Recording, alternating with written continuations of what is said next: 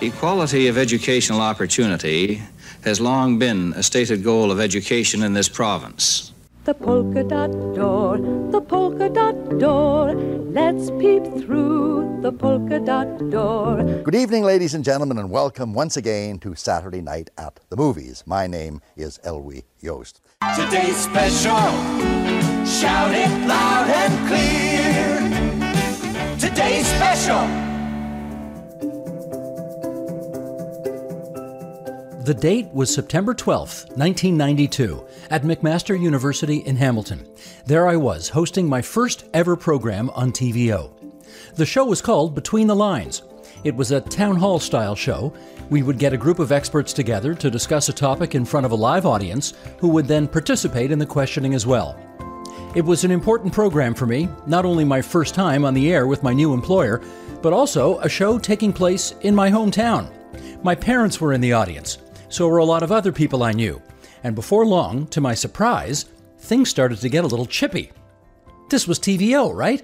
The channel that featured very serious, somber, sober policy discussions where guests never hurled insults at one another. But our topic that night was health policy, and two of the guests in particular were pretty strongly disagreeing. Harvard professor Ted Marmer, who was Hillary Clinton's health policy advisor, and Dr. Arnie Aberman, who was then the head of the Ontario Medical Association. Marmer made his points calmly and reasonably. Aberman started getting very aggressive and a bit personal in his criticism.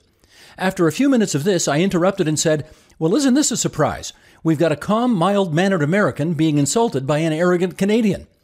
The audience broke out into laughter and applause. I really wasn't trying to insult Dr. Aberman, but he was getting very chippy with a guy who'd presumably not flown all the way from Boston just to be insulted. That audience's reaction might also have been the moment when I thought to myself, you know, I may actually be able to do this job. I hosted Between the Lines for 2 seasons before moving on to other shows at TVO. And one of the people who was in my ear, quite literally, he spoke into my earpiece, was Howard Bernstein, the producer of the program. Today, on TVO at 50, Howard joins me to share his outside the lines memories from Between the Lines. Ah, there you are. Yeah, here I am. Hello, Uncle Howie. Hello, how you doing? I guess we should probably establish from the top, you're not really my uncle, but somehow I ended up calling you that over the years, and I'm not really sure why. Do you know where that came from? I am sure why. Okay, where did it come from? You were at my son's bar mitzvah. Okay. You heard my niece call me Uncle Howie. And you have called me Uncle Howie ever since then. Now, I have to say, my son is now 41. Oh, my gosh. So this is a long time ago. So that's how long you've been calling me Uncle Howie. I wondered why. And I literally have all the time. Yes. And it's ever since you heard my niece calling me Uncle Howie. My niece, by the way, is close to 50. Oh, my goodness. Oh, my goodness. Well, I think I remember hearing her call you that and thinking that was about the funniest darn thing I'd ever heard. Because you're not exactly the most avuncular guy, if you know what I mean. Yeah, I understand. Yeah. So, well, but it was, and interestingly enough, she's the only one who's ever called me that. In addition to me, you mean? Well, no. Until you, then it became 2 people. I see. Okay. Well, I guess we should establish who you are. We are talking to Howard Bernstein, who was the executive producer more than 25 years ago of a show called Between the Lines, which was kind of a weekly town hall style show. And just before we get into that, Howard, maybe take us back. How did you end up at TVO in the first place? Well, I was head of news at Global, and frankly, Global, in my opinion, was not overly interested in news at the time, and I found it very difficult to work in a place that couldn't care less what I was doing. And I had a few altercations with the vice president there, and I basically said, enough is enough one day, and walked away. And interestingly enough, at the time, I had just been at a conference where I met Krista Singer. Yeah, who was heading up current affairs at TVO at the time. That's correct. And Krista said, I sure could use your help. I had nowhere to go and nothing to do. So I said, well, I'll be glad to help. And that's how it started. Oh, for goodness sakes, because you've worked just about everywhere, I think. I mean, you've worked at CTV, you worked at Global, you worked at CBC. You and I worked together at CBC. You hired me at CBC. Yes, I did. Okay. And TVO, and I had my own production company, of course, for 7 years. Right. Okay, so the idea was come help us at TVO, and when you got there, what essentially did they want you to do?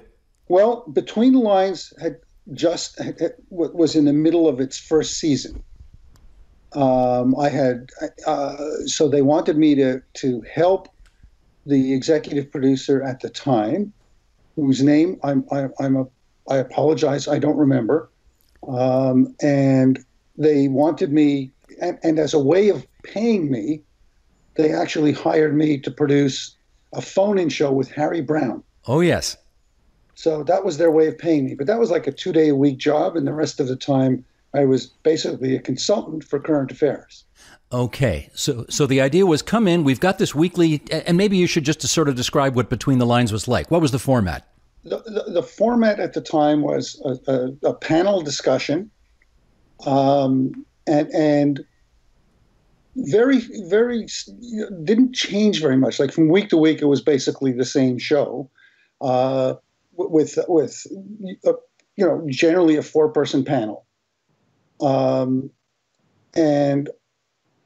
it was obvious that it wasn't working well, but we're in the middle of the season, so you can't do much. So at the end of the season, Krista dumped the producer and made me the producer. Ah, okay. Now, this was a show, you say it wasn't working all that well, but they had some pretty big name hosts on that show. Now, if I recall, Jim Reed was a host, and he went on to do W5 for many years, and John Godfrey was a host.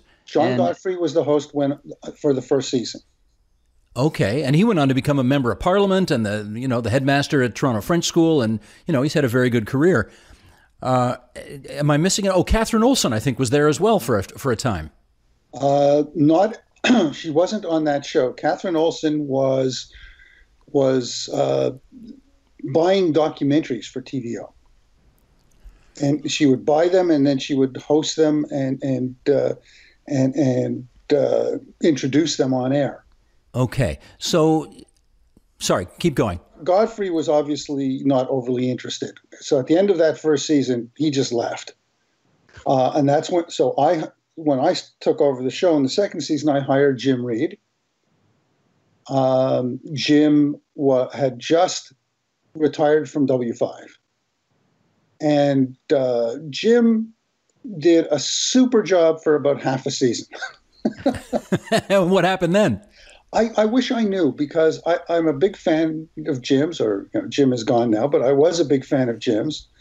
But for some reason, he just lost interest. And at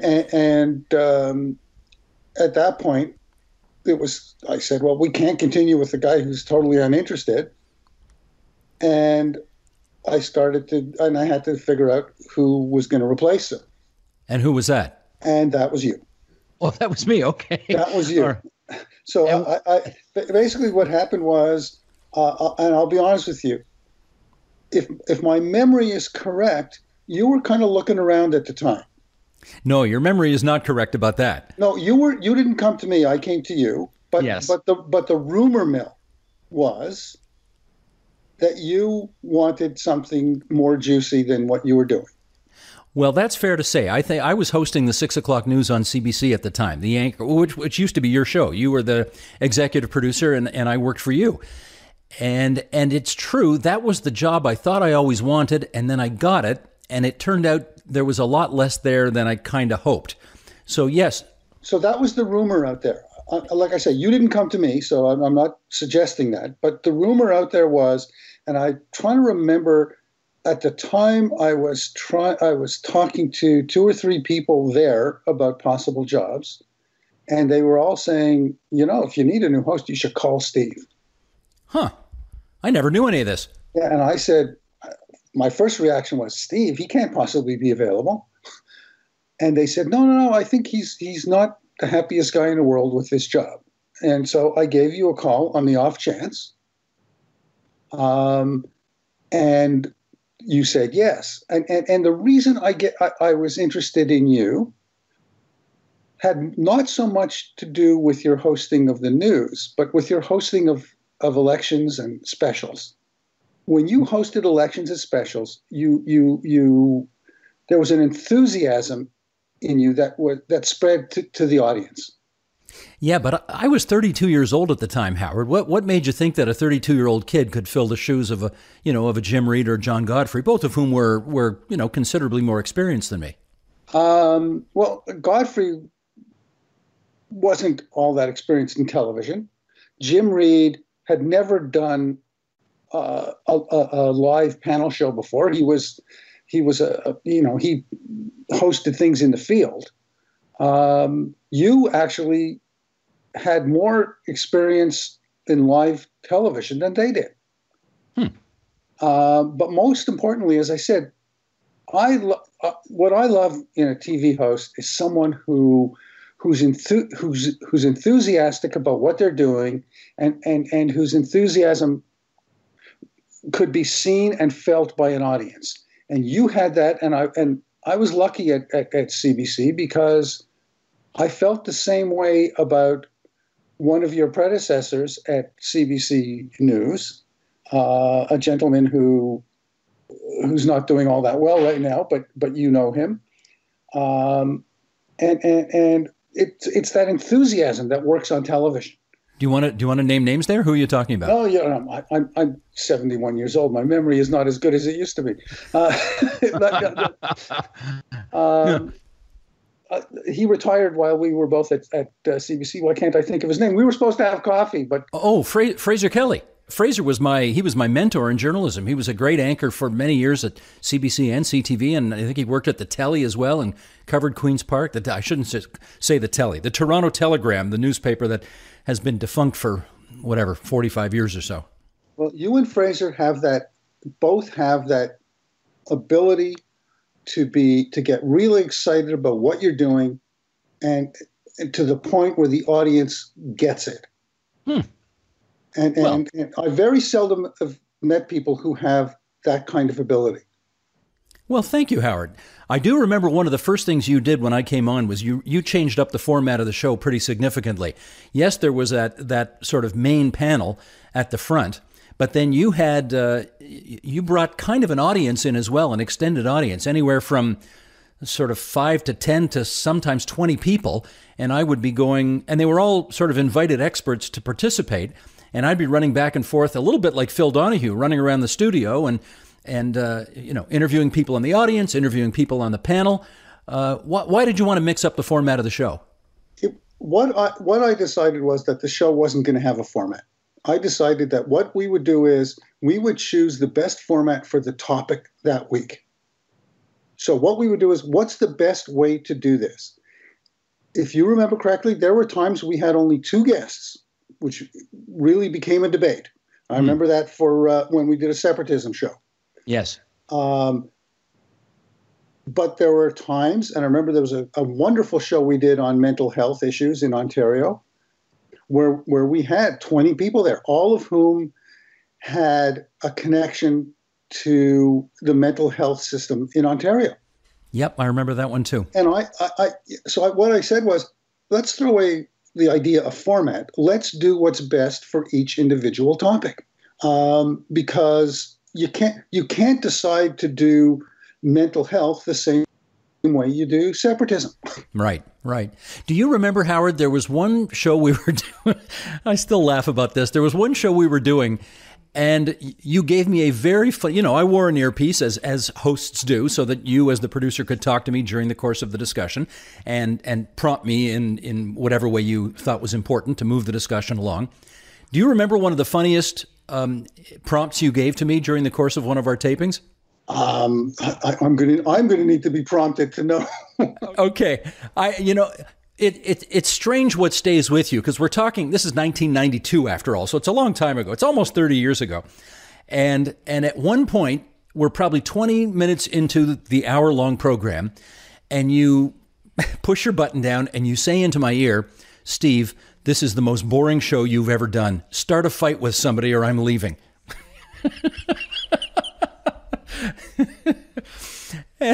And I think I took that admonition and sparked it up a little bit after that. Let me ask you if this was one of our separatism shows. It's funny. I don't recall what the subject was, but I definitely remember the prompt. No, I think I recall. And I think what was happening was we booked this staunch separatist to be on the side of Quebec separatism. And if my memory is correct, he had just come from someplace outside of Canada where he had spent some time, and he decided he wasn't a separatist anymore. Well, that would have ruined our discussion somewhat. Yes, and it was like, so all of a sudden we had our pro-separatist and our anti-separatist were now on the same side. Which is a bit of a problem if you're supposed to have a debate. Exactly. So that might have been the show. So that, if I remember correctly, that would have been the show.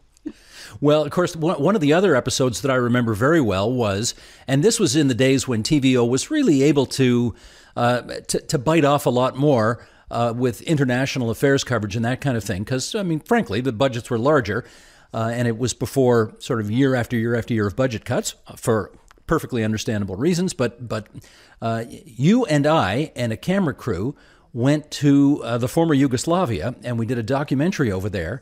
And do you remember some of the people that we interviewed while we were over there and some of the circumstances in which we found ourselves? Well, some of those memories are hard to forget. I mean, interviewing Archon, and who for the audience was a thug and a murderer and I don't know what to call him, really a gang leader in the former Yugoslavia.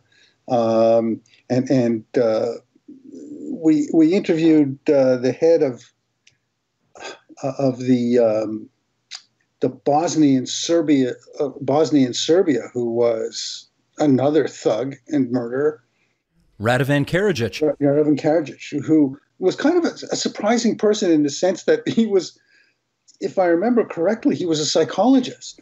And a poet. Yes, that's exactly right. Yeah, and here was this guy, and I believe he has been convicted by the International Court of Human Rights. Correct again. So we interviewed some pretty bad people over there. And of course, we got in trouble for all that. Oh, yeah. There were marches on TVO because they didn't think we should even be interviewing these people. Well, do you remember what happened to Archon eventually? Well, put it this way. Yeah, put it this way. He when we interviewed him, he had 2 or 3 bodyguards with very, very large rifles, basically standing right behind us, which, I don't want to say I pulled my punches as a result of it, but you notice that they are there. And then some years ago and some years after our interview, one of those bodyguards apparently one day walked up right behind Archon, put a gun behind his head, and blew his brains out, and that's how his life ended. So we talked to some pretty nasty customers, I recall, on that trip. One of my memories of that was he wouldn't let us interview him unless we had breakfast with him. That's right. We sat down for a meal with him. That's right. And in order to be honest with the public, we showed a little bit of that breakfast.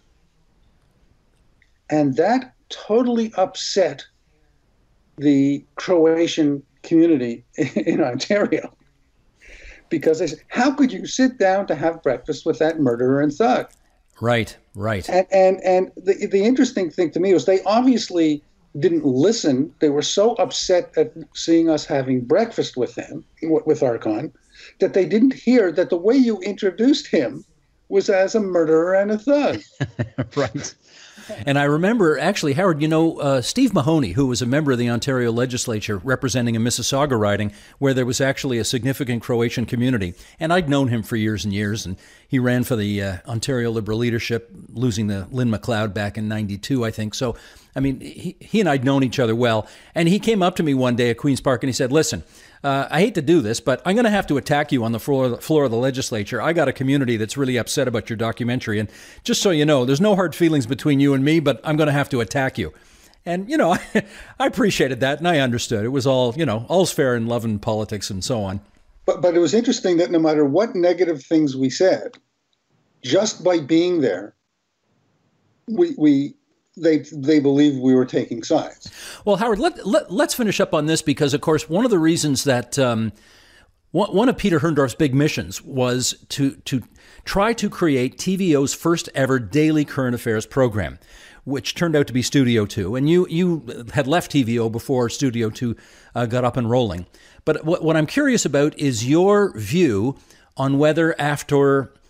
Well, let me think. How many years would it have been? After more than 20 years of doing essentially only weekly current affairs programming, did you feel in the early 1990s, or I guess mid-1990s by the time Studio 2 came along, did you feel TVO was ready to be able to bite off that big a current affairs chunk? Okay. Now, let me tell you this. The only weekly I had done was at TVO. I was daily news at Global, daily news at CBC, daily current affairs at the Journal, daily current affairs at Canada AM. I was not a weekly kind of guy. Mm-hmm. I was a daily kind of guy, and I was basically a news person, not a current affairs person. But I spent the first 2 years of the Journal at the Journal as a senior producer, and my fear about Studio 2 was not the idea. The idea to me was a terrific idea. My fear always was, and I remember having this discussion with Peter Herndorf, I said, Peter, we don't have the money to do this. The Journal's budget was $32 million a year when I was there. And we're going back to 1981 or 82. Which was about half of TVO's entire budget. Exactly, yeah. And I said, Peter, where are we going to get the money for this? And Peter's answer to me was, Howard, you start a show, the money comes. Well, let me say that's Howard Bernstein. He's the former executive producer of Between the Lines and Fourth Reading, which we'll talk about on another episode. Howard, thanks for this walk down memory lane. Enjoyed it very much. Okay, great to talk to you, Steve. And that's it for us. This episode of TVO at 50 was produced by Katie O'Connor and Matthew O'Mara, with editing by Donnie Swanson. Research help from Kate Petch and Carol Elder. Our production support coordinators are Jonathan Hallowell and Nikki Ashworth. We want you to share your TVO memories. What does TVO mean to you? Record yourself on your phone or your computer and email the audio to us using the email tvo@50@tvo.org.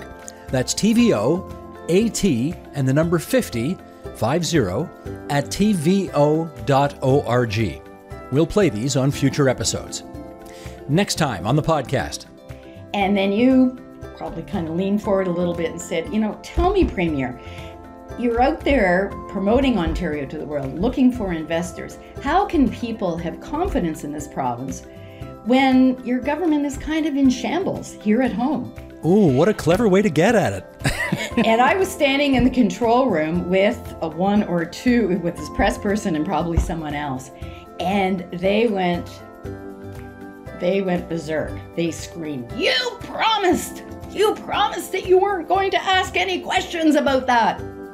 I'm Steve Paikin. Bye-bye.